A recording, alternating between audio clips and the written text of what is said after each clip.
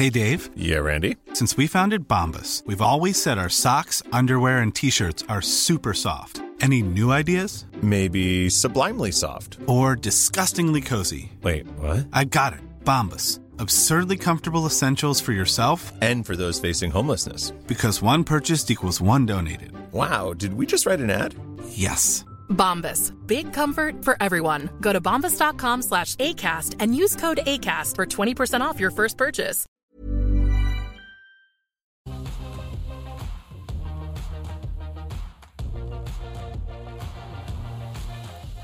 A big Saturday morning welcome to you from our Barangaroo studios. This is a special edition of The Call. We thought it was well worth it this week, didn't we? Yeah, absolutely. After such a tumultuous week on the share market, and a lot of investors and a lot of our viewers have been sort of involved in investors' remorse, I think, over the last couple of weeks after seeing those lows in March, thinking, why didn't I buy some good quality Australian stocks when I could, when they were undervalued, when the market was in a bit of panic? Now, after this week, are we seeing a realignment of psychology on markets, as we spoke about in the last half hour, that we could start testing those lows? Is this the start of a correction that almost gives us a second chance to load up on some quality, underlying quality stocks for a portfolio at reasonable value? So stick with us over the next hour or so. We will be speaking with 9 of our regular guests, and they will be sharing stocks they're looking at now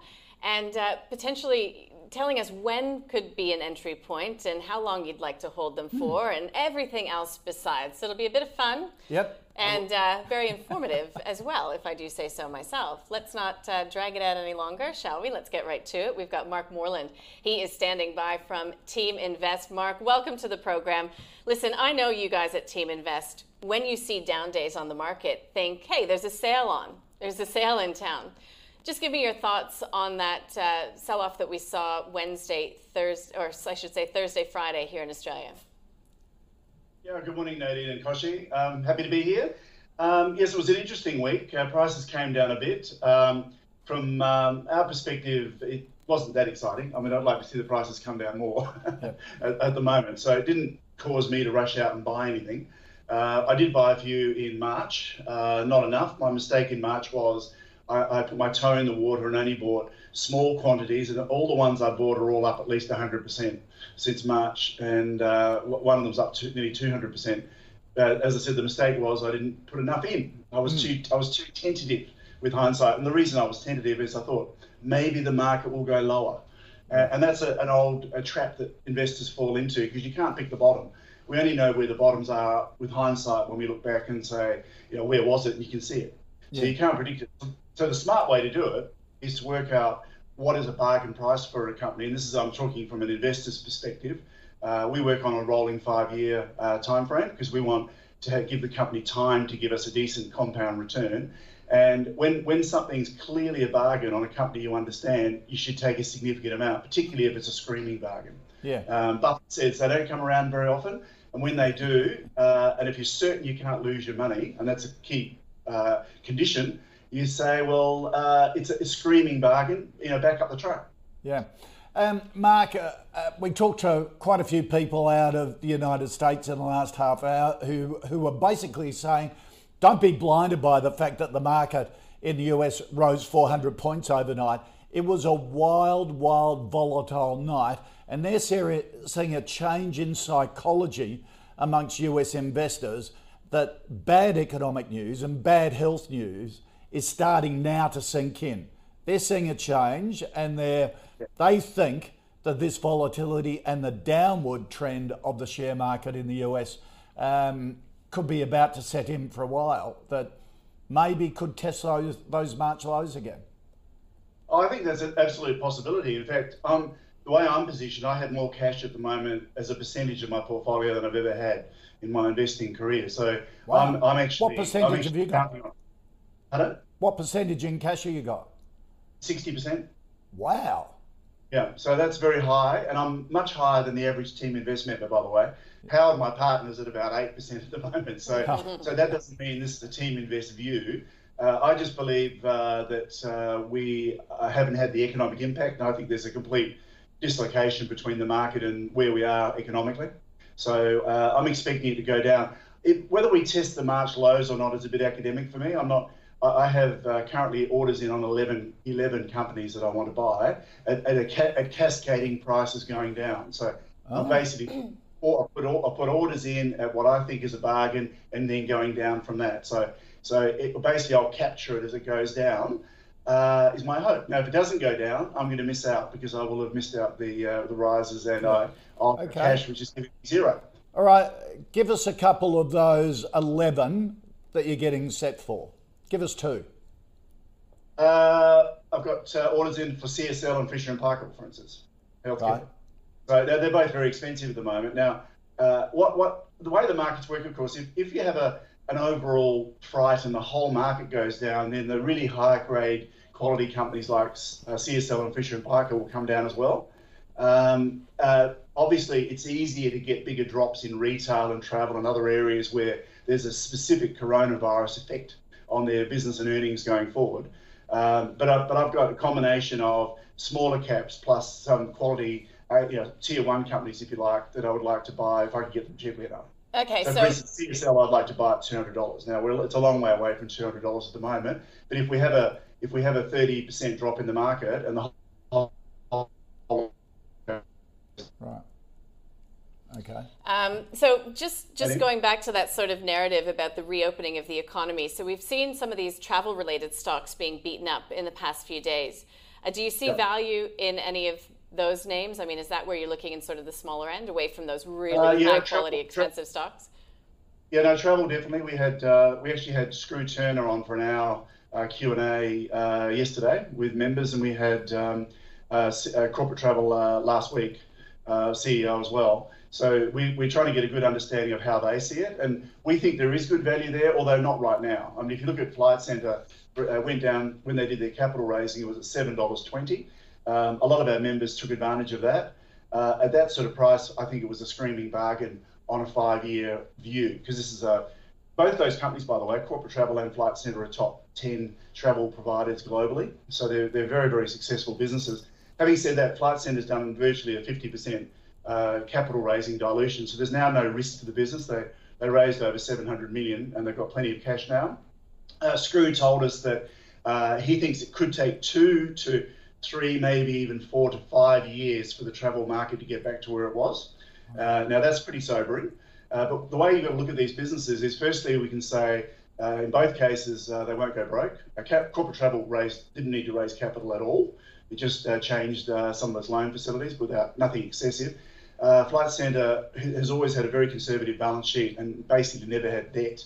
And they went for equity rather than piling on a heap of debt. They've reduced their overheads by 65%. They were closing 50% of their retail footprint in Australia particularly. And about 60% of their business is based on domestic travel within the countries they operate in, which I think is 23 countries now, Flight Centre operate in. So as domestic travel comes back, their earnings will pick up straight away. Now the question is, how long is it going to take for their earnings to get back to anything resembling what they were before? Then maybe they won't. But if you can buy it well enough, it doesn't matter. So now currently Flight Centre's, I think yesterday it was, what did it close at? About $14. $14.30. I wouldn't buy it at $14, but sort of under 10. Now, will it go back to its low, the absolute low, which was $7.20 on the capital raising? I think there's very little chance of that happening unless the market really freaks out overall. That's possible then. They won't on their own merit, because the risks have been taken out and we have a lot more information now. We know what's going on. So they're going to come out of this as a growth business. So they're going to be very lean. Obviously, they kept all their best staff, all the best locations. Screw said he thought they'd get back to 70% revenue base, even though they've taken 65% of their overheads off. So if you think about that, it means their profitability will be better once we're flying. Yep, so the question now is you have to wait for that. So I'm looking at on a 5-year horizon, and I think both of those companies are going to do really well. He also said that he expects, as they come out of this, that corporate travel will be at least 50% of their business and probably heading towards 60 plus. So why is that? Because it's actually a much better business for them, and there's a lot more growth potential, particularly in the US. So he's certainly taken he's taken the chance to re-engineer the business, so it's going to come out very different, and as you say, a leaner, hopefully profit-making machine. Mark Moreland, really appreciate your time on Saturday morning. Oh, thank you very much. Okay, bye. See you, Mark. Well, next up, Bye. we've got Kim Slater. He's joining us from Kimber Capital. Kim, welcome to this special Saturday morning edition of The Call. Excuse me. We know that the market is a forward-looking machine. But do you think that there's a reckoning coming when it comes to the economic fundamentals and the size and the scope of the rally that we've seen? The short answer to that is yes, because the market's certainly been running ahead of where the real economy is.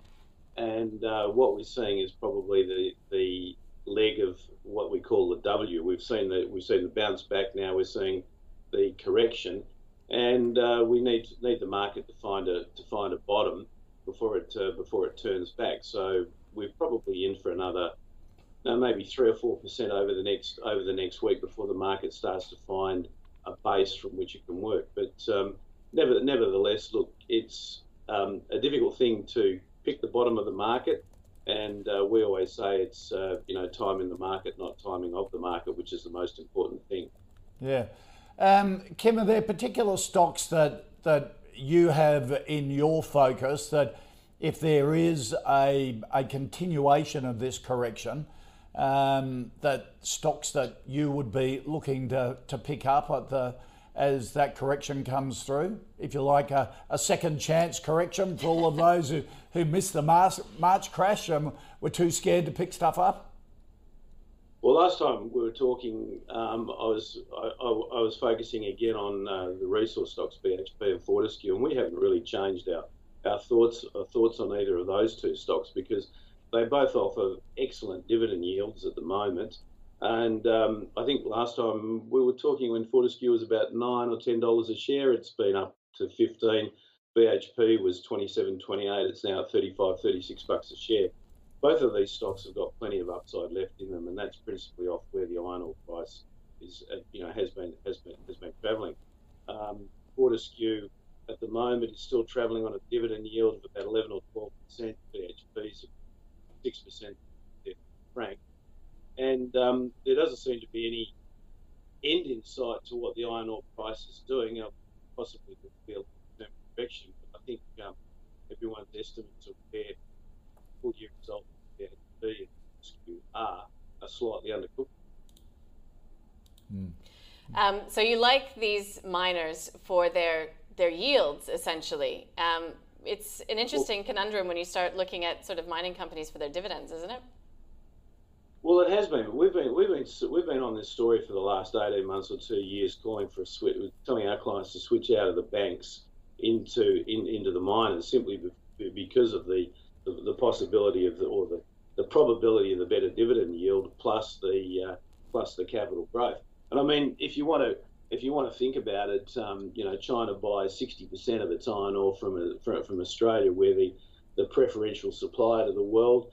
The other major supplier is Vale from Brazil, and they've got production problems. So there doesn't seem to be any immediate end in sight to the supply constraints that are happening on the production side of iron ore. And I think we could be in for another 18 months or 2 years of fairly robust iron ore prices. Wow, okay. That's certainly Josh Frydenberg, the Federal Treasurer, would be hoping for that as he tries to repair the federal budget.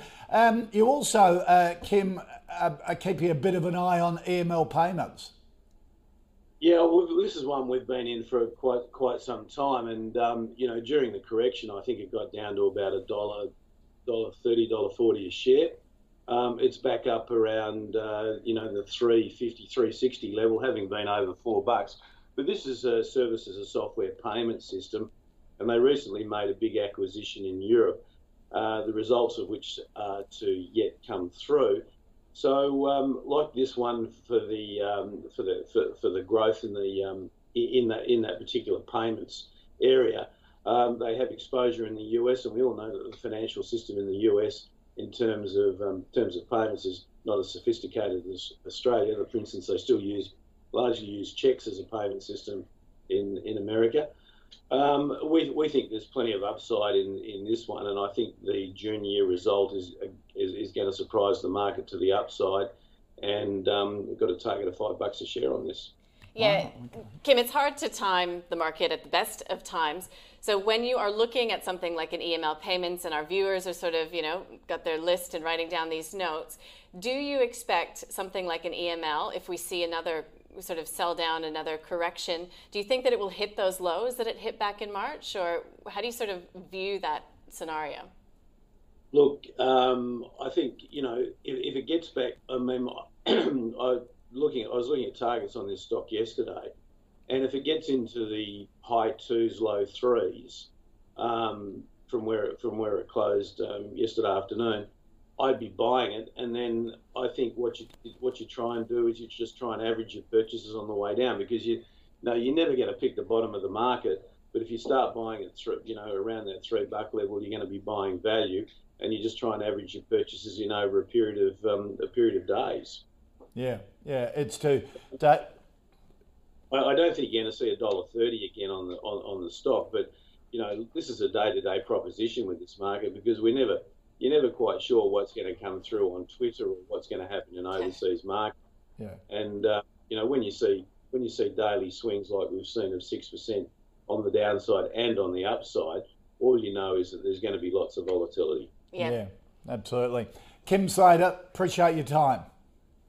Thanks, David. Speak to you later. Thanks. Have a good weekend. All right. And both Kim and Mark are on a very similar theme, that as investors, you just have your list of stocks that you take advantage of, and that's what this morning is all about. After the wild week last week on the Australian market, continuing on the US market overnight, your list of stocks that you just have there down there to follow if there is a major correction, to pick up when values are low and market psychology is turned against them. Do your research before, and that's what we're hopefully helping you with today. Mathan Somasundram is joining us from Blue Ocean Equities. Mathan, I spoke with you yesterday morning. The market ended down yesterday, but not to the extent to which it could have. But putting it in perspective, we did see a 3% fall, the previous session. It was a volatile week in a nutshell. So how have you been viewing opportunities through this bout of volatility? Yeah, I mean, we've been talking about this for a while. We thought, in the last couple of weeks, the valuation was historical high. We're talking multi-decade high, but the momentum was still quite positive. So we were waiting for things to turn around. About 3-4 days ago, you saw the Fed basically pour water over the optimistic economic view. The retail punters in the US market, if you look at the call put options, turned over around Wednesday. So in that context, that's been falling over as well. So we thought the market's going to start sliding here. Now, if you look at what's happening out there, it's the worst week since March, and I expect that's probably going to keep sliding lower. Can it go a lot lower? I think if you look at what's happening with CDC about the potential second wave, and you look at what's happening in the overall economy with unemployment, I think it can, but I don't think that's the base case. But I think you can pretty much expect a decent pullback. It could be back to the previous lows. So it gives you a pretty good option to jump back into stocks that you missed out on the first run. Yeah. So are you cashing up, Mathan, for that to occur? Yeah, we've been telling clients to actually short the market over the last week. We turned positive on banks around early April. We thought the valuation was really cheap. About 2 weeks ago, we told clients to sell out of the banks and increase your cash holdings, get ready, because the shopping time is coming in the next month or so. You got to remember, self-interest is a beautiful thing. Globally, fund managers are going into a June year-end reporting, so they need to lock in their profits. So if they see panic, they'll be the first one to get out of the door, and the market can fall very quickly. Okay, all right. So you've told clients to cash up and ready to go shopping. What's on your list to go shopping for? Yeah, I think the biggest problem for value traders for the last number of years has been trying to buy value stocks that just don't grow. So you have to look at value stocks because there is the transition out of growth into value. But you want to look at value stocks that actually have growth. I think the obvious places at the moment is tech and resources. So those are the areas I'm looking at. but not the usual candidates. I think everyone is jumping on the standard proven ones that becomes the default choice. The one I like in the tech space, the first one is Ordinate.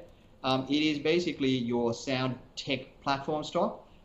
It got smashed because obviously lockdown, there's not a lot happening, clients are not doing a lot. So this fell apart. Now it's recovered. It's a bit too expensive for what it is because just like any business, post-lockdown, you're not going to get 100% recovery. There'll be about 40, 50, 60% recovery, and it'll take time. It'll grind higher. So Ordinate numbers are not going to be great. Their supply chain had issues with China lockdown. They're diversifying, so that'll raise cost a bit. So I don't think the next set of numbers are going to be great, and you're going to get the reporting season in August, and I don't think that's going to be flashy. So I'd expect Ordinate to come off. Okay, just explain to viewers what Ordinate does. Yeah, so simply put, historically you want to connect your sound to your amplifier, to the speaker, you have to run a cable through. So you can have, hundreds of meters of cables running everywhere. This is just digitalized sound. So it's a platform for you to be able to connect multiple devices for sound at high definition. But so it's a global standard, isn't it? Exactly. They've now become the standard. There's not a competitor inside. And once they've become, this is why I say when you look at tech stocks, you've got to look at platform text. So this is a platform. So the best thing about it is they're dominating the market, building the market share in a tough market. And when the market recovers, they can add new products to it and then grow even further. So the growth outlook is quite high. It's early stages. It's one of those ones, everyone knows about Altium. It's probably the best tech stock in the market. This is probably Altium 2-3 years ago. So market is beginning to understand it, but they're not grasping the whole upside. So I think it's early stage, but again, it's run far ahead, so I think it'll come back. Hey, have you ever heard the word Dante around all the television studios you've been in? That's Audinate. Yeah. So it is a broadcast industry, very friendly. It's a great Australian tech stock, isn't it? Homegrown. You don't need to go and look at the NASDAQ for great tech stocks. And you want to do it early. You want to do it at times like this. And then, Mathan, there are those other opportunities that potentially are presenting themselves because we've seen such a rout, not only at times in equities, but across, the other asset classes, commodities in particular. I mean, you just have to look at the volatility in oil to think that there could potentially be some opportunities there going forward. Where would you look in that space? Look, in the oil space, a number of good plays in Australia. We tend to think everything is oil, but it's really LNG. The best beta play in our market is Beach Energy. I'm a big fan of Beach. I think the other one you can look at is Santos. I think oil prices now bounced too hard. You think of game theory. Why did the OPEC Russians have a pseudo fake war to bring down the oil price? Well, they need to kill off the US shale. US shale below $40 struggles, below $30 it's basically a deathbed. So my guess is they're probably going to take it back down to the low 30s. It'll hang around $30 to $40. And global growth is low, so the demand is pretty weak, pretty easy to do. You just need someone like Russia to pump out a bit more. And that keeps shale in real trouble, and it's a matter of time before shale rolls over. So once that happens, I'd expect oil price to rise. And also now that China is mostly up and running, mind you, nobody's buying anything from them, but they are mostly up and running, so they're consuming a fair amount of LNG. So the LNG demand has picked up, so I'd expect LNG prices are going to recover. So I'd be buying Beach, but I'm not buying it here. I mean, this is a resource stock. It's just moves around like a yo-yo. So I'm happy to wait. When the market sentiment, bottoms out, you probably pick up Beach 20-30% lower. And there's an update that we're expecting coming from the company. It's an update regarding its FY21 outlook. Should be out by August. So would you look for sort of inflection points like that? Yeah, that's not going to be good. If you look at the LNG prices, it's just like oil, it's tanked. And you've had lockdown in the major customers out of Japan and mostly Asia and China. So the demand has fallen over the cliff. So, LNG prices have been pretty low. So I don't expect it to be great. But look, this is one of those ones where you're buying operational leverage to an opening economy. The market priced in that you're going to have a long-term lockdown and then priced in that it's completely open. So it's neither, it's somewhere in the middle. So it'll flip around. But I think Beach is one where, again, when you're going into a July-August reporting season, I don't think it's going to be beautiful. But that gives you the opportunity over the next 12 to 18 months. Yep. Nathan, a lot of investors would say share market is forward thinking, forward analysing. So even though we go into reporting season in August, that will already have been built in. Do you think that's the case, or do you think this year will be a little different because the results are just going to be so ugly? Well, I think you got this combination of the results are going to be ugly, but the price that the stock market is trading at is pretty much at 20-year highs. So you've got really high prices, really low expectations that's going to come through. So the multiples are extremely stretched. So the reality check is when that happens, people realize, oh, it's not a V-shaped recovery. Nothing ever bounces back in V-shape when you're in a recession. I mean, you can look at over the last 200 years. We've never had a V-shaped recovery. And everyone thinks if you give cheap money, suddenly you get a V-shaped recovery, even if people have got 10, 15% unemployment. It just doesn't work like that. Job creation takes 2, 3, 4 years. So the recovery that the Fed is telling you, the unemployment to go back to what it was in 2019, is going to get somewhere around 2023. So in that context, valuations have already priced in 2, 3 years into the future. So yes, it's forward looking, but we're looking with serious foresight here. It's not that forward looking. So exactly. I think most investors have a time frame that's less than 3 months, let alone 2, 3 years. Yeah, absolutely. Nathan, always good to catch up. Thanks very much for that. Good to see you on a Saturday morning. So Nathan's shopping list there, Audinate and Beach Energy. And there's a common theme coming through. Our experts here today is time to cash up, not time to get carried away. Start expecting that market sell-off. There are a lot of dark clouds ahead over the next couple of months. Just take your time and have your shopping list, and that's what this morning's about, building that shopping list. So on Nathan's shopping list, AD8 is the ticker code, and BPT, as you probably well know, for Beach Energy. Let's move on, shall we? We've got another great guest who's taken time out of his Saturday morning to join us. That's James Rosenberg. He's joining us from EL&C Value. Hey, James, good morning to you. Hope you've had a coffee and you're all ready to go. I wouldn't be talking to you if I hadn't had a coffee. All right, so let's get talking then about the market this week. Did you see the selling as an opportunity to get into any particular names that you've been keeping your eye on? Yeah, absolutely. Anytime there's a really big sell-off, it creates opportunities.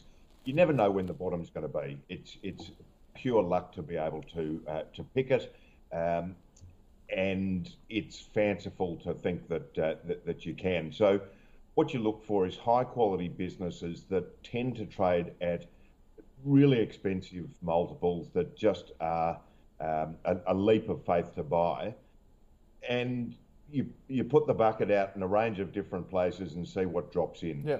When you look at the market and all the negative headlines and all the problems there are in the world, and there's no doubt that they are and will continue to be for a while, you look forward and you think, okay, I'm a long-term investor, I'm trying to grow my wealth. What does the share price look in 3 months or 6 months' time? And do I care? If it's a dramatic discount to where it's been over its long-term average, does the share price matter in 3 or 6 months' time? If I could have got it lower, I don't know, maybe if you got the money, maybe you buy some more. But what do earnings look like? And what do earnings look like in 12 months and 24 months and in 5 years? And if you're confident that earnings are going to hold up over that period, you rub your hands with glee and you say, thank you very much. James, do you see a lot of our experts that we've been talking to this morning, both here domestically and also in the United States, have really started to see this week as maybe a change in psychology of the markets, that up till now they've ignored the bad news and have looked through that. Now it's just starting to sink in, and maybe the markets will retrace to some economic and health realities. Have you sensed that? David, I wouldn't say markets have ignored it because they had a massive fall a couple of months ago. Right, sure. The issue is the speed of the recovery, and very different things happening domestically than in much of the world. In North America in particular, the numbers of COVID cases are just eye-watering and really no sign of them coming down as steeply as they have in Asia and in Australia and even parts of Europe. Whereas domestically, the number of cases are incredibly small on a global scale and versus forecast a couple of months ago. So we've really got a wonderful opportunity to carefully reopen our economy as we're doing, get on the front foot and get a jump on most of the rest of the world. We're fortunate in the low rate of COVID infections. We're fortunate in our geographic and economic ties to Asia, which also have had very low rates of infection or have had much more controlled rates of infection because they've been through SARS. Governments and people are prepared for it. So we've got a great opportunity. We've got to do it carefully and avoid a big second spike because that's the key risk. But we're part of a global equities market chain, and if the US gets the jitters because of their dire situation, possibility of a second wave, that ripple effect to our market is inevitable as well, isn't it? Oh, David, it is inevitable. And if we have a look what happened yesterday, we woke up and found the American market down 6.25%. Our market finished down a couple of percent. So yes, there is an effect. But I think because the circumstances, both economically and from this health issue, are so much better in Australia, we will have a much more muted negative effect. Right. I'm not trying to paint a picture of, sunny blue skies. There are a lot of problems economically. We've still got a lot of risks from a health point of view, but we are so much better than the rest of pretty much anywhere in the world. So we saw a 1.5% drop yesterday, but we did have more pronounced selling in the previous session, in the wake of the FOMC and some of the rates of coronavirus rising. So if you think about that global equities chain, do you look for companies in a sell-off on a down day that have that global exposure, good Australian solid companies with global exposure? Yeah, look, there's a range of different companies and depends on what sort of investor you are. What you look for is companies that have got a very consistent, proven consistent earnings profile. They've got low debt. They've got management that you can trust. They've proven, if possible, if the history goes back far enough, that they've been able to be very resilient through an economic downturn. If they're just substantially Australian businesses, well and good. If they're global businesses, all the better. Bigger market to play. Okay, give us a couple of stocks that you would have on your list to take advantage of if there's another major correction in the market. A tech stock, Technology One, does billing systems, HR, procurement, payrolls for largely governments and semi-governments. This is a company that has not missed a single beat in earnings growth over a period of 20 years. They've never had any debt. It is the most predictable business because of the stickiness of the companies, of their customers, and the history of delivering. The problem is, when you get really good businesses like this, they're really expensive. You're never ever going to get in as an absolute bargain, even in a serious downturn. Yep. I was hoping to be. I had a few buckets out at about 32 times earnings. This company's been trading in the mid-50s. When we had the absolute worst of the downturn, it got to about 34 times. So it had a pretty big fall, not quite as much. Perhaps I was just a little bit too greedy. So that's one that I really love. A lot of clients that own it want to buy more of them. Was hoping to do it, but maybe just a little too ambitious with the share price. Yeah. Every year or so, this company trades in the sort of mid-20s. You can pick it up. You have to be patient, but when you do, what a wonderful business. Yeah. As you were saying, it's a software as a service business. It's got wonderful annuities, big government contractors around the world. It's a fabulous one. What else have you got for us? Well, in terms of one that did have a big fall and we've been able to buy, Credit Corp. Credit Corp have got two arms. The main one is they purchased distressed debt ledgers from a range of finance companies, telcos, range of different companies. Never really disclosed what they pay for them, but widely thought to be about 15 cents in the dollar. and then they go and work with those, I'm not sure if they call them customers or what they are, but work with these people that owe them, that they've purchased the debt from, and anything they pick up over 15 cents in the dollar, they do very well. Yeah. They've got a very cautious and measured approach. We're not talking about sending fellows out with baseball bats. They are the absolute upper end of consumer advocacy. Wonderful business, has really, really strong management that have been there for a long time and deeply know the business. They've also got a credit arm themselves, which has got a competitive advantage because they've got a list of 1 million people they won't lend to. In Australia, with privacy laws, there's you can't find out as much as you might want to about people's credit ratings, but if you've got it in-house. So this is a company that's been very resilient. The big risk to them is a substantial increase in unemployment, which is what we saw through, what we're seeing at the moment. JobKeeper and JobSeeker has softened the blow of that significantly. So a lot of the people that are in casual work that may be in Credit Corp's system have been kept afloat economically by the government. It is a bit of a risk when September rolls round. The hope is the economy will be substantially reopened by then. If it's not, we look to be avoiding the really nasty rises in unemployment. But good business growing in the US, and their two major competitors in Australia are in a world of pain. So one of them suspended. That helps. You also like Cochlear. You've got it on your list too. Wonderful global business. What a fantastic company. Lovely story, of course. A company bone adhered hearing aids for the profoundly deaf. Global leader, global business, wonderful track record of earnings growth. Very, again, with a really good business, generally speaking, very hard to find it at a bargain.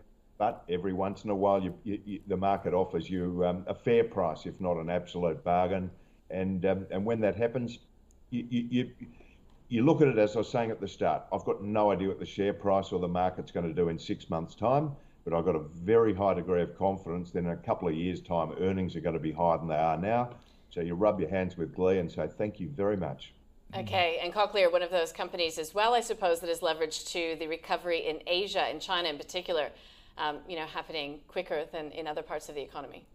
Yeah, they've got big markets there. For a lot of people, you'd like to think that it's not an economic decision. In some parts of the world it is. In other parts, there's significant government help.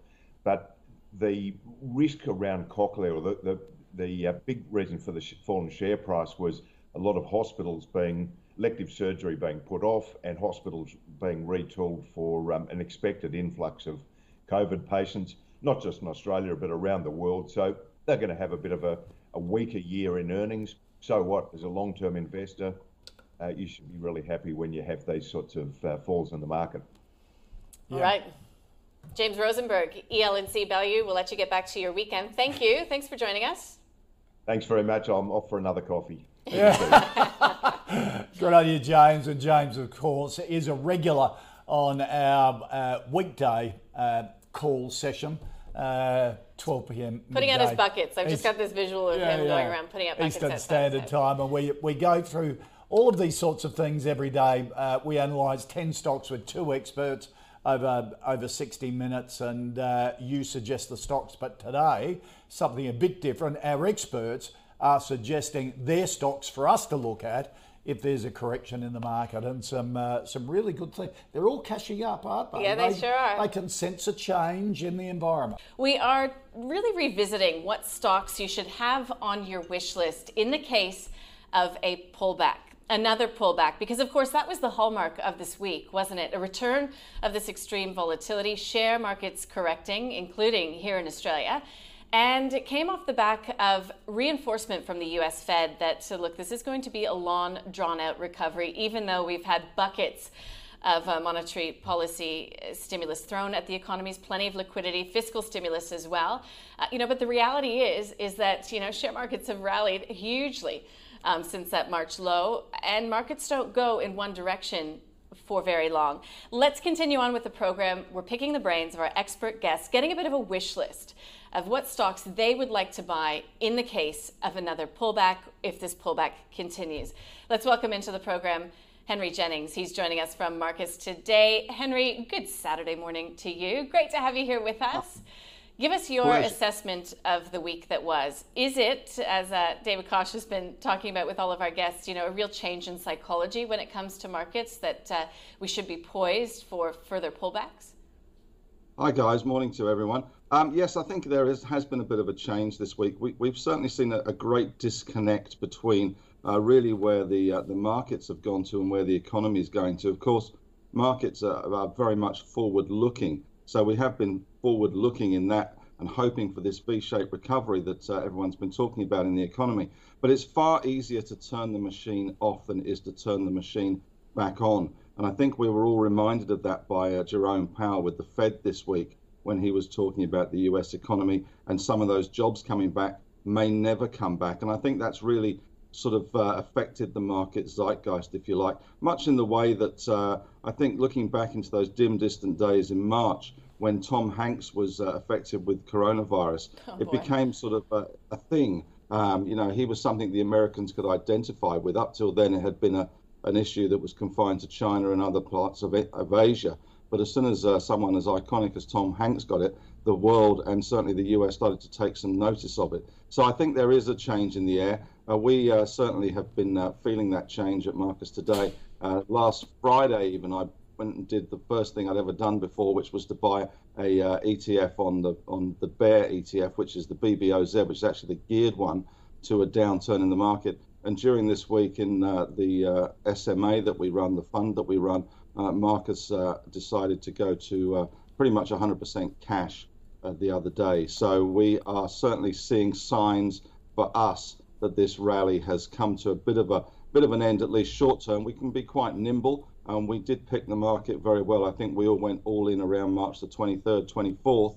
So we've had a hell of a ride, as they say, and very happy to lock in that money and sit on the sidelines and see how things pan out just for the time being. Okay, so that's really interesting. You 100% cash after going all in at that extreme market low. Well done. And we were speaking with Chris Conway from Marcus Today yesterday, and he gave us a whole list of companies that you guys were selling yesterday, including Aristocrat Leisure. A lot of those companies that were really leveraged to that economy reopening narrative. So, what will it take in your view? Because I know you were talking about hope meeting reality this week with the sell-off. Is it going to be a surge in cases of coronavirus? Because, the economists are saying that April will be the low watermark when it comes to the economic data. So likely it won't be the economic data headlines that really take us to new lows. What could it be? Well, I think the economists have covered themselves in a huge amount of glory at the moment. They were so far wrong on the US jobs numbers the other week that I'm not sure the economists should be giving advice on the share market, to be honest. I think for us, the second wave is clearly an issue that's out there, although when you listen to Steve Mnuchin talking about the fact they wouldn't close down the US economy for a second wave, and we're starting to see that even Houston now is, they've got a problem, as they say in all the best movies. But for us, I think it's just a question of valuations. We are approaching the end of financial year, so there's likely to be a little bit of window dressing, but more importantly, we're also heading into reporting season, and this is where reality really is going to hit in terms of hope, because we are going to get the first look, as we saw with the Fed. That was the first sign of the Fed. They gave those economic projections. Those were the first economic projections from the Fed since coronavirus hit. So August is going to be a very, very crucial time for our market, I think, in terms of where it's going. I know that seems a long way off, but things happen quickly, and we do anticipate. So I think there's likely to be some nerves continuing, and I see more downside to come in our market, albeit we might get a small pop on Monday after the US rally, but anything can happen over 2 days of the weekend, as we've seen before. Sure thing. And it was a rally, but it was a pretty volatile session in New York in the overnight period as well, and commodities being sold off. So, there's plenty to sort of wash through in the next few days, including updates on coronavirus. So, so Henry, if you're 100% cash, you're obviously waiting for opportunities. What's on your wish list? Well, I guess the wish list very much coincides with the stocks we've sold to some extent because they're all good stocks. We just didn't like the price. But two stocks that do stand out. One is Macquarie Group, which of course has a great leverage to recovery in terms of it is very much leveraged to the stock market recovery, but also it is a big infrastructure player as well, and very well managed. They've got a dividend policy which provides a yield. They didn't defer the dividend.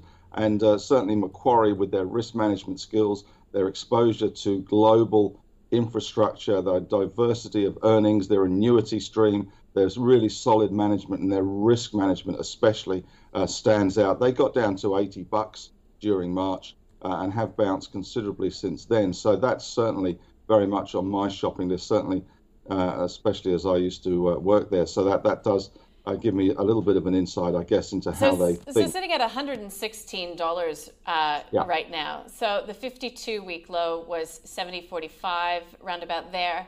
So yeah, where do you look at sort of an entry point for something like Macquarie Group? Well, I think if we did see a sustained fall in the market, around $100 is a nice round number to start nibbling away. There's certainly some price targets in excess of $125, $130 from some of the analysts. And as I say, it does have that leverage to the infrastructure space, which I think as we come out of this, governments are going to be using that as the major stimulus package that they can roll forward, those shovel-ready projects. And of course, Macquarie is going to be well placed to help in that space. Okay, what else in perhaps a different area of the market would you be looking? The other one, it's another financial, but it's certainly one that does quite well during crises, and that's Credit Corp. They've recently raised some money. They raised $150 million at $12.50. Stock's trading around $16.75 at the moment, so clearly that was a bit of free money for those that were lucky enough to get some in that SPP as retail shareholders. But I think Credit Corp offers some good leverage to the economy. Of course, there is an issue coming in September when the stimulus runs out, and that certainly is an issue. But their competitors seem to be in trouble at the moment. Pioneer Credit has got some issues with one of its partners, and of course Collection House has some issues as well. So it does give them a little bit of a clear playing field. They're cashed up. They can buy those debt ledgers, which are all important. And I think research has shown that during past financial crises, when the economy does start to come out of that, Credit Corp does actually really, really well out of that as people do start to pay back those debts, and they can buy those debt ledgers relatively easily without the competition that was there perhaps during the good times. So Credit Corp for me is one to watch. It's rallied a fair way off its lows again, like Macquarie, but I think if we do see a pullback in the market and that confidence evaporating in the financial sector, which it does from time to time, then that certainly should be on your shopping list.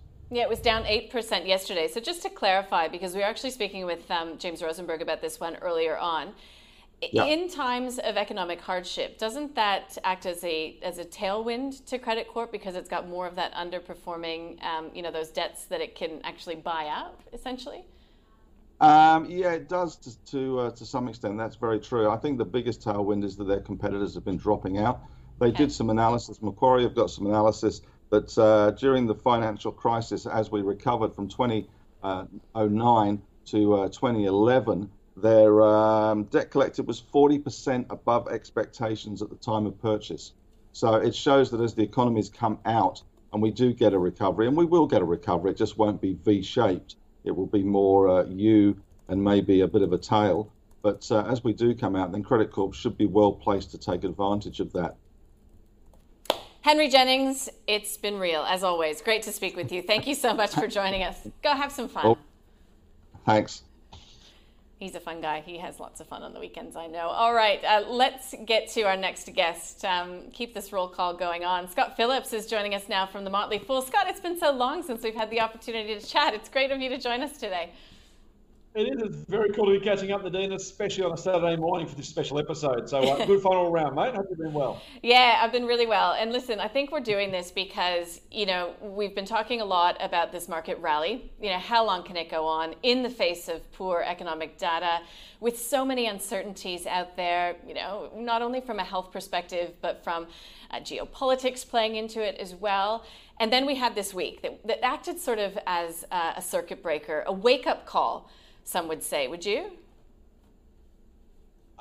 a wake-up call, I guess, suggests that the rally was overdone. I don't think it is in the long term. So I guess we've got to separate the short term from the long term.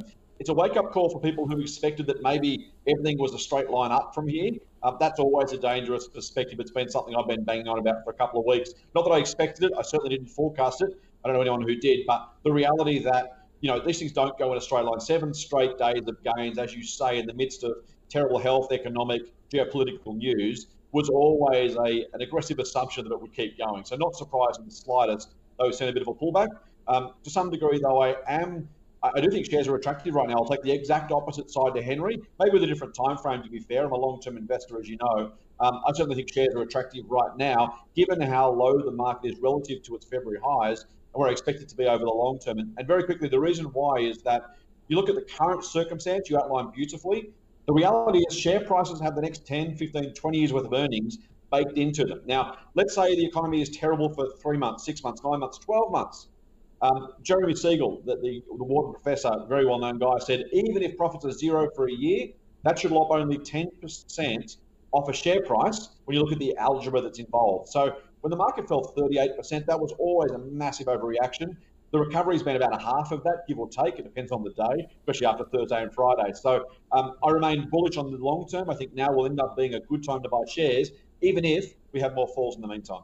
Okay, so if now is a good time to buy shares, do you try to play a thematic, a narrative? Do you play that economy reopening narrative? Get some of those really beaten down names. You can think of some in the travel space, for example, some in the healthcare space. Where do you look?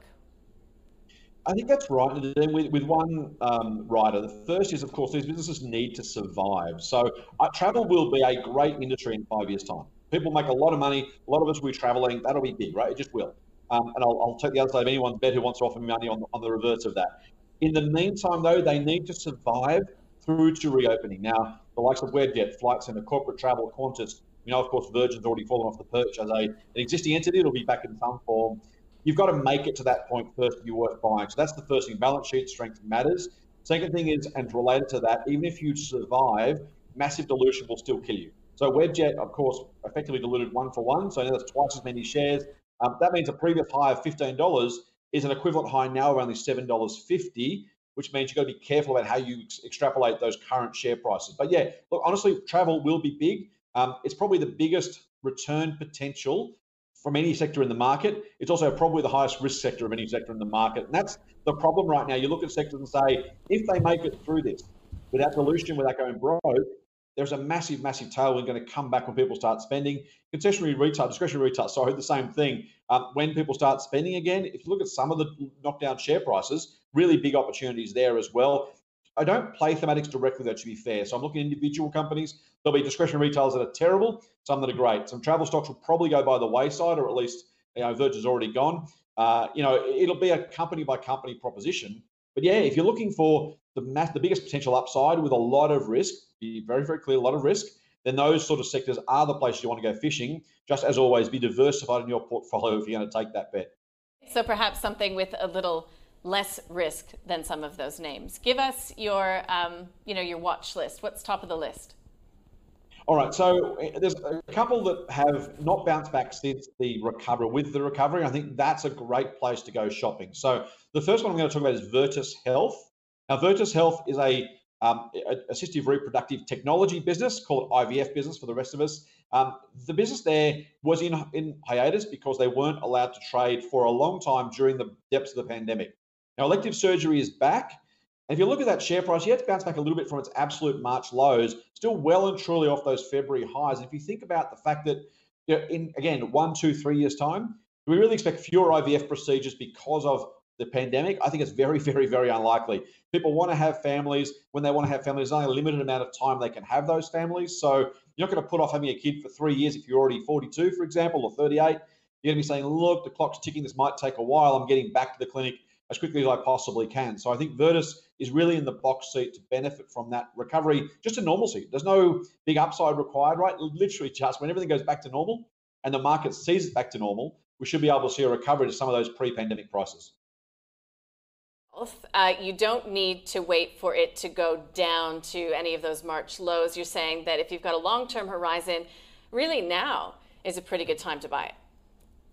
Yeah, exactly. I mean, it's a $5 plus stock. It's probably worth even more than that once business gets back to proper normal. And they've got growth opportunities in Ireland and Singapore, by the way. But yeah, exactly right.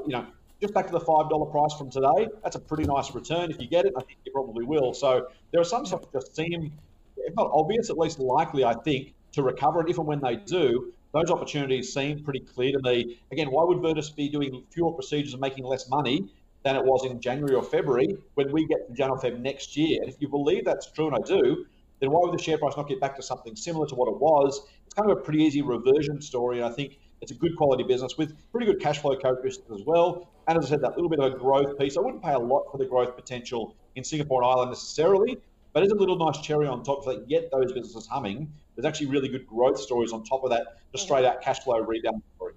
There's a few unknowns when it comes to the luxury wine market in China. Yep. Or is this, again, one of those companies that you see has been through the worst of it, Chinese demand will return and on its merry way? Okay, so worst of it, no, I have no idea. By now I'm not a guy who does predictions, so it could get worse before it gets better. It could get better than worse, then better than worse. We know China uses trade policy as a proxy for foreign policy. So those things you need to allow for when it comes to how you think about the volatility you're going to suffer from some of these stocks.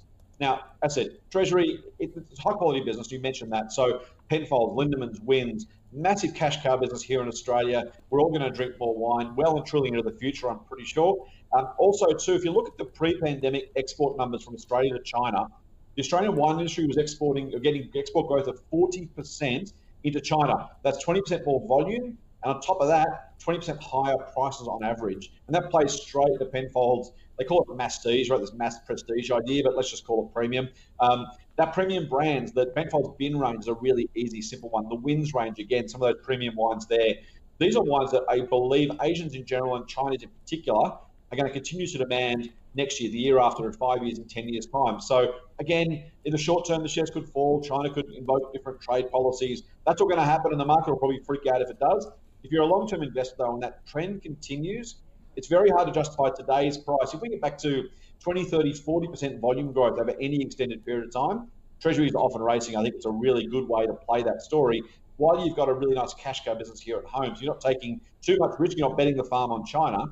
You're getting a really nice cash cow base cash flow business, and then you're getting the growth opportunity in Asia in general, as I said, and China in particular. Yeah, and the potential demerger of Penfolds as well. And we noticed in that chart that it was actually suffering prior to that initial March sell-off and really has just been ticking along and around those lows. All right, Scott Phillips, thank you. Thank you so much for joining us. We really appreciate your insights, as always. Pleasure. Thanks, guys. Joining us from the Motley Fool there. Yeah, let's continue our around the grounds of experts that we talk to every afternoon on the call between 12 and 1 p.m. Today's special is all about building that shopping list of great stocks to buy and take advantage of if there is an upcoming market correction, which many do believe will continue over the next couple of weeks. Adam Dawes from Shore & Partners joins us now. Adam, good to see you up, bright-eyed, bushy-tailed on a Saturday morning. He should be. I know, he's not really a rager on a Friday night. How are you, sir? Good to see you. What do you make of this week's correction? Are you seeing a change in sentiment with the markets, particularly with some of the harsh economic realities starting to sink in? Yeah, isn't it great to see some of the pullback, and especially in our market, that we've seen such a fantastic run, and today or over the last coming couple of days, we've really started to see reality setting in. And that reality is that potentially things aren't going to be as good as or sugarcoating. And we certainly saw the FOMC meetings or the Fed meeting yesterday or the day before now, really talking about it's going to be a long road ahead. And I think that's stuck with a lot of investors' minds. But obviously last night, a nice little rebound, perhaps a technical rebound for what is more to come. Yeah, as we heard from some of our experts out of the United States a bit earlier, yes, a very pleasing close, up 400 points, but a wild, very volatile night of trading that is spooking some investors as a result of it, that they see this more as a dead cat bounce rather than a longer term recovery, that this is a bit of a blip, and next week we have Jerome Powell speaking again in front of Congress, and they're all getting a bit spooked ahead of that. Yeah, I mean, it's interesting to see how the world is reacting, because, you know, we've all been talking about there's going to be another correction. There's going to be something that's going to happen. And markets can shoot to the upside further than potentially, and then also to the downside as well. So, you know, you need to be careful when you're investing. And I think, you know, longer term, there's still obviously some really good value out there and opportunities. But short term, we do remember that we see a lot of volatility in traditional bear markets. And, you know, in the GFC, we had around about 7 to 10 different kinds of starts to try and get out of that bear pattern. And I think we're just in one of those patterns at the moment. Yeah. Okay. So you're an investor and a short client, and you're thinking, all right, I've got a bit of investor remorse because I didn't load up when the big downturn came in March on some quality Australian stocks. If it happens again, what should I have on my watch list? Yeah, certainly there's a couple of things, and the shopping list is exactly what you need. And we were putting one together on Friday, and so it's really timely to sort of be talking about this today. But there's a couple of things. One is an ETF called NDQ, which is the NASDAQ 100. And if you have a look at that chart, for anybody that basically had the nerve to buy at that sort of March 23rd, you can see that there. It's been an absolutely fantastic ride higher. And that is certainly one that, if any on any weakness, because obviously you've got Google, Microsoft, all the FANG stocks in there, this one will come back very, very quickly on any real weakness. So yeah, that's one that's on my shopping list, and it would have been fantastic to be buying it around that March 23rd. But I still feel that you've got some opportunities there, and that's certainly one that's on my watch list. And the other one on your watch list is just an extraordinary market darling over the last 3 months, Afterpay. Yeah, well, it wouldn't be a show if we didn't talk about Afterpay, Koshi. So yeah, look, I mean, you know, March 23rd again, that stock hit $10, and I'd recommend it to a couple of clients at around that $10, $12 mark, and we pushed the button for a couple of clients, but a lot of other people were very, very nervous about this sector, and very, very nervous. And you know, I think clients still see this as a speculative investment, so it's quite difficult to sort of get them to understand how this thing works. But yeah, at $10, $12, it was a fantastic buy. I still think on any weakness that you can still do very well on this one. There's talk in the market of their quarterly numbers that are coming out in the next couple of weeks, that we're going to see Afterpay coming out and basically putting 10 million customers on board for their service in the US. Now that basically means that's been sort of 5 million customers in a quarter. So that's an absolutely extraordinary rate of return. And certainly another one that shows like a lot at the moment is Zip, and that's another one that's just bought into the US for that sort of exponential growth that we're seeing. Yeah, we had that update coming from Zip just yesterday about its May figures, and you know, they were really strong. So you can, I suppose, draw a line from that to Afterpay and think that Afterpay's results will likely, or update will be very strong. So, I mean, we saw the chart just a moment ago. It's trading up around that $52 level. Yesterday, only sold off by about 0.2%. So do you think that it's likely at any point that it's going to go back to, I mean, surely not $10. So what would be a realistic buying opportunity when it comes to Afterpay? Pick a number, Nadine. You know, I really don't. You know, probably 25, somewhere around there. You know, if it sort of came back there, and even, you know, sort of round numbers, $30. I think anything that you can, you know, put your hand on your heart and say you're comfortable with.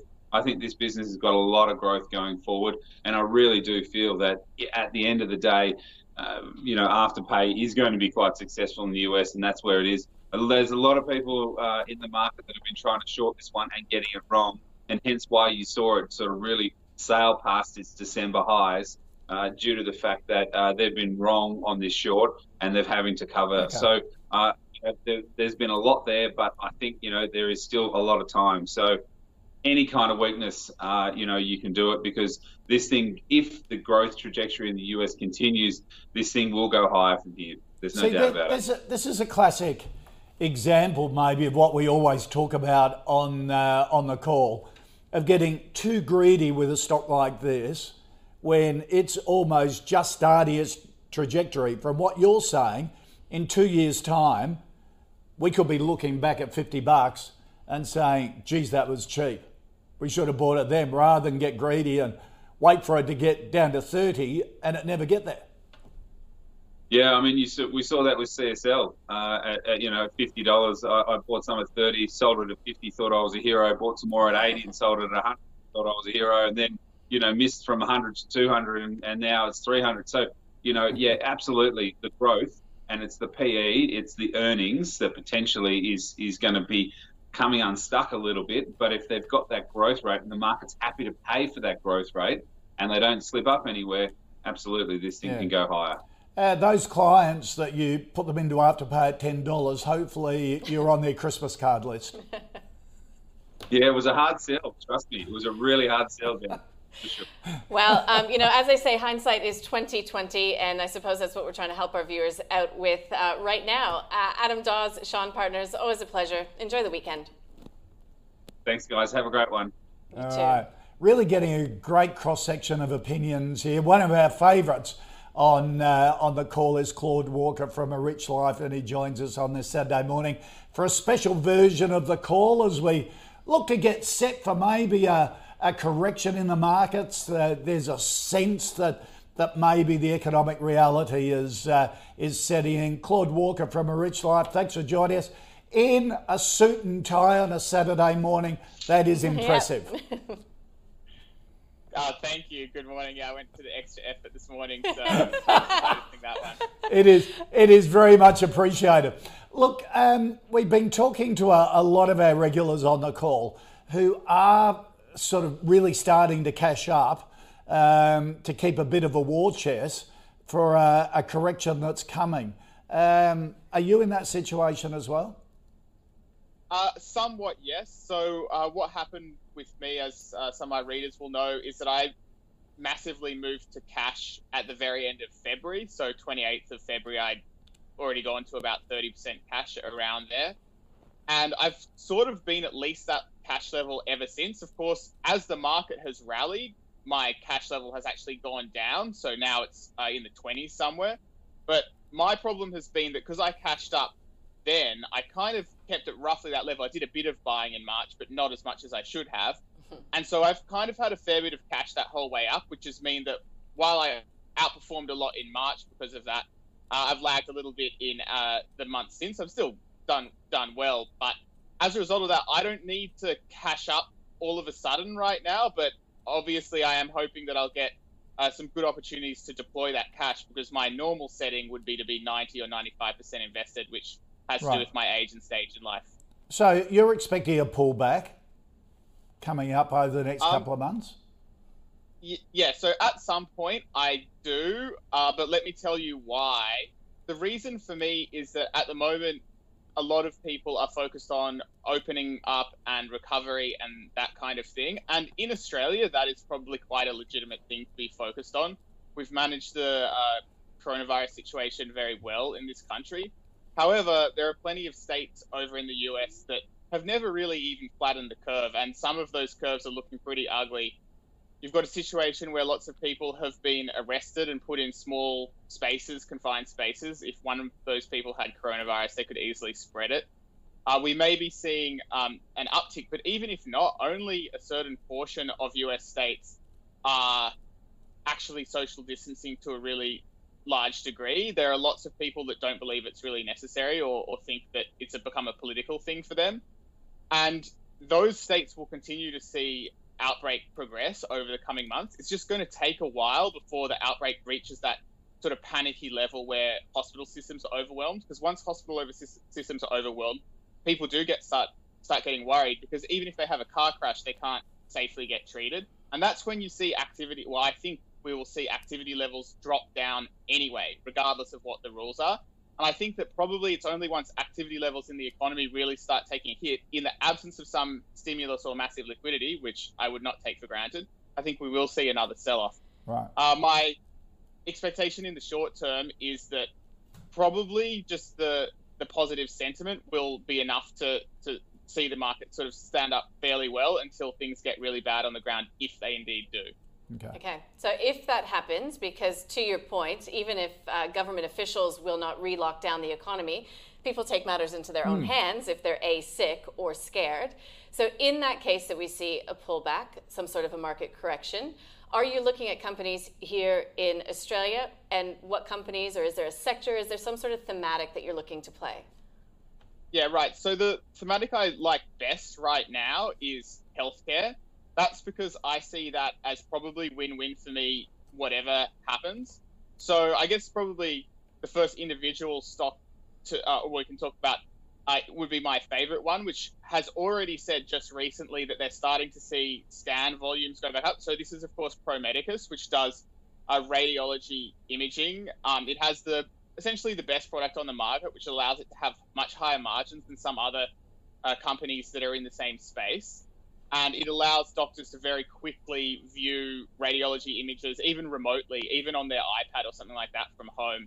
So it's a real winner there. It's in the biggest US institutions. It recently announced another large win. So it's definitely something the big hospital groups are going after. And that's its selling point, that it can process massive volumes of scans really quickly. Now, of course, they see a little bit of a drop-off when you have a hospital system overwhelmed, as is the case in New York.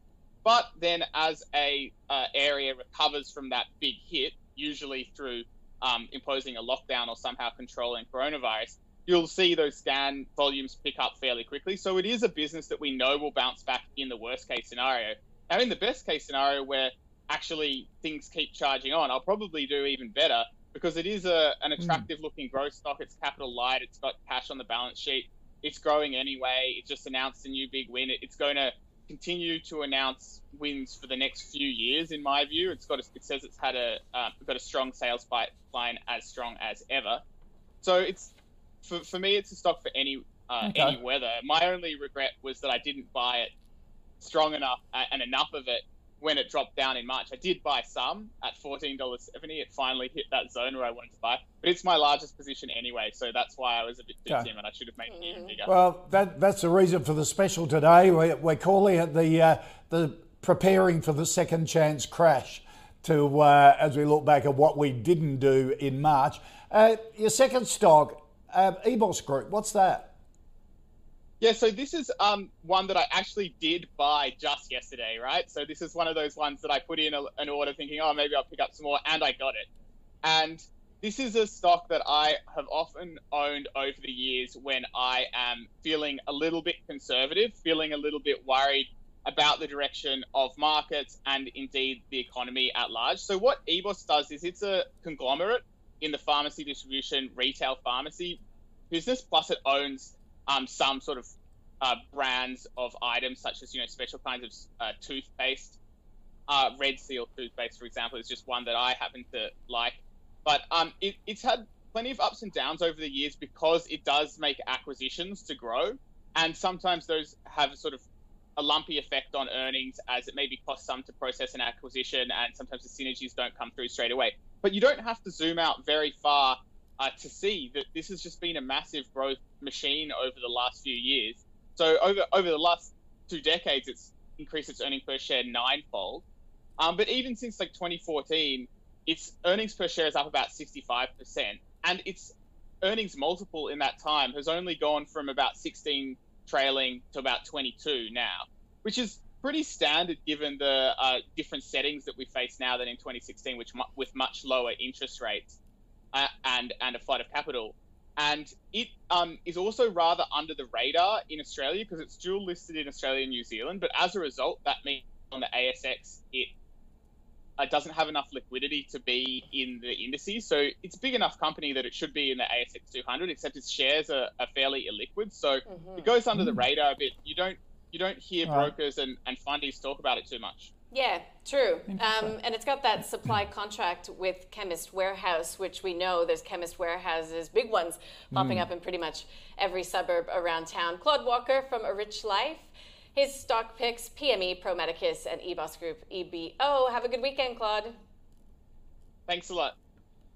And you're listening to or watching a special edition of The Call. We're getting talking to our experts with to get some guidance on how to get set for a coming correction of the market if it does occur. And our final guest for the day is our favourite Queenslander. Andrew Whelan from Dornbush Partners joins us from Toowoomba.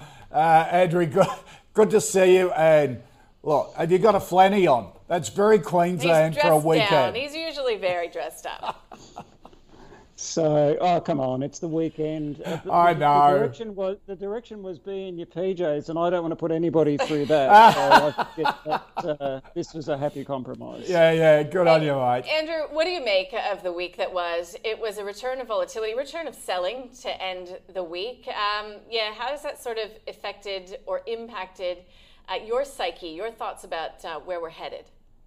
Yeah, it's an interesting question, Nadine. And if you have a look at it, just sort of March 23, we bottomed, and then it just basically did this for 6 weeks, and it just can't keep doing that. It had to pull back at some stage. Even if you are in the V-shaped recovery crowd, then it needed a breather. And I think that's what we had. I guess, though, really it's now just, is this sort of the beginning of the next leg down? Is this the W, or is this more 2009, where, if you recall, sort of dropped about 7%, sort of stabilised, and then onwards and upwards from there? I guess we're probably still more in the recovery camp. We're certainly not in sort of complete bear mode, but equally so, I think, like a lot of other investors, we certainly didn't jump on the bandwagon on the 23rd of March, and therefore we probably haven't performed as strongly, but equally so clients haven't lost a heap of money either. It's really now, to Koshi's earlier point, if it does pull back, having that shopping list ready so that you say, well, we think we know what the bottom is. What are some of the quality stocks that we get a second bite at the cherry to be buying? Yeah, and you've often mentioned on the call that you have your shopping list, and don't be afraid to get involved in a stock as long as you have your list. And then if it keeps going down, you can average down if it's a good quality. Yeah, you just, to use some technical finance parlance, you nibble away. Yep. You just keep on nibbling away at it. And, I'm not, sorry, I haven't watched this morning. I've literally just come back from walking the beautiful trails here in Toowoomba. Here we go. I had to get it in. But CSL, as an example, is one of those quality companies where if I had to keep paying less for it, I'd frankly be really happy about that in the short term, because it's just a magic business. So as long as you are comfortable, thank you, there's one we prepared earlier, as long as you are happy with the company that you're buying, perversely, you should be really happy that it keeps falling, because it's giving you that opportunity to get set. I mean, Nadine and Koshi, it's a really interesting mindset with investors. We get upset when good stuff is cheap, but we love it when it gets expensive. Mm-hmm. It makes no sense. Yeah. So if I could be picking up CSL back in those 253s, I think they bottomed out at March the 23rd. Happy days. All right. Yeah. And it's been a bit weaker the last couple of weeks, testing that 280 level, dipped below it and then rebounded strongly, and it seems as though it has a fair bit of support around 280. Oh, it's got a couple of issues in the short term. US dollar earnings isn't helping it, given the sort of where we've seen the dollar, and I note some comments suggesting we could go back to 72 cents. Bearing in mind just 6 weeks ago, it got to 55. Yeah. So certainly that's a bit of a challenge for it. I guess the other thing, though, is more just the sector in which it's in, which is around the defensive nature of it. So if things are going to bother, if I can use a family-friendly term, then what you're doing is you're buying your consumer staples, your Woolies, your healthcare, your CSL. But when everyone's on the up and up, it's the recovery story, as Henry Jennings calls it, those recovery stories, the travel, all that sort of stuff. Well, people are selling off your defensives. And so the last 6 weeks, why would you hold CSL when you can be buying Webjet or Flight Centre or Qantas or what are those other rockets that were flying along? Yeah. I'm curious, though, because if we're talking about the potential for another pullback, the potential for another correction, I mean, do you look to also fortify your clients against all of the uncertainty that comes with that, all the volatility that comes with that as well? Yeah, Nadine. So really, it's just coming to having that diversified portfolio. So 23 years on the tools. If you haven't learned something by now, you probably shouldn't be on the job anymore. And if you take nothing else away from this morning, it's really around having that diversified portfolio. So whether in fact it's having your favourite direct Australian shares, or I guess the tack that we've probably taken at Dornbush the last couple of years is throwing ETFs into the mix, and you can actually have some defensive ETFs. So things like bonds, things like fixed interest, things like cash. You can have a cash ETF. We've been using gold a lot. GOLD is sort of our preferred tool of choice in that regard. There is another one, PM Gold, which is the Perth Mint, but we prefer GOLD. And by having that diversified portfolio, again, not trying to turn this into an ad, but the average share portfolio fell 35% during that little sort of incident we just had, sort of February, March. Our averaged portfolio fell by around 12%. And the reason it didn't fall so much is because we had those things like IAF, VIF, and as you've got up on the screen there, gold.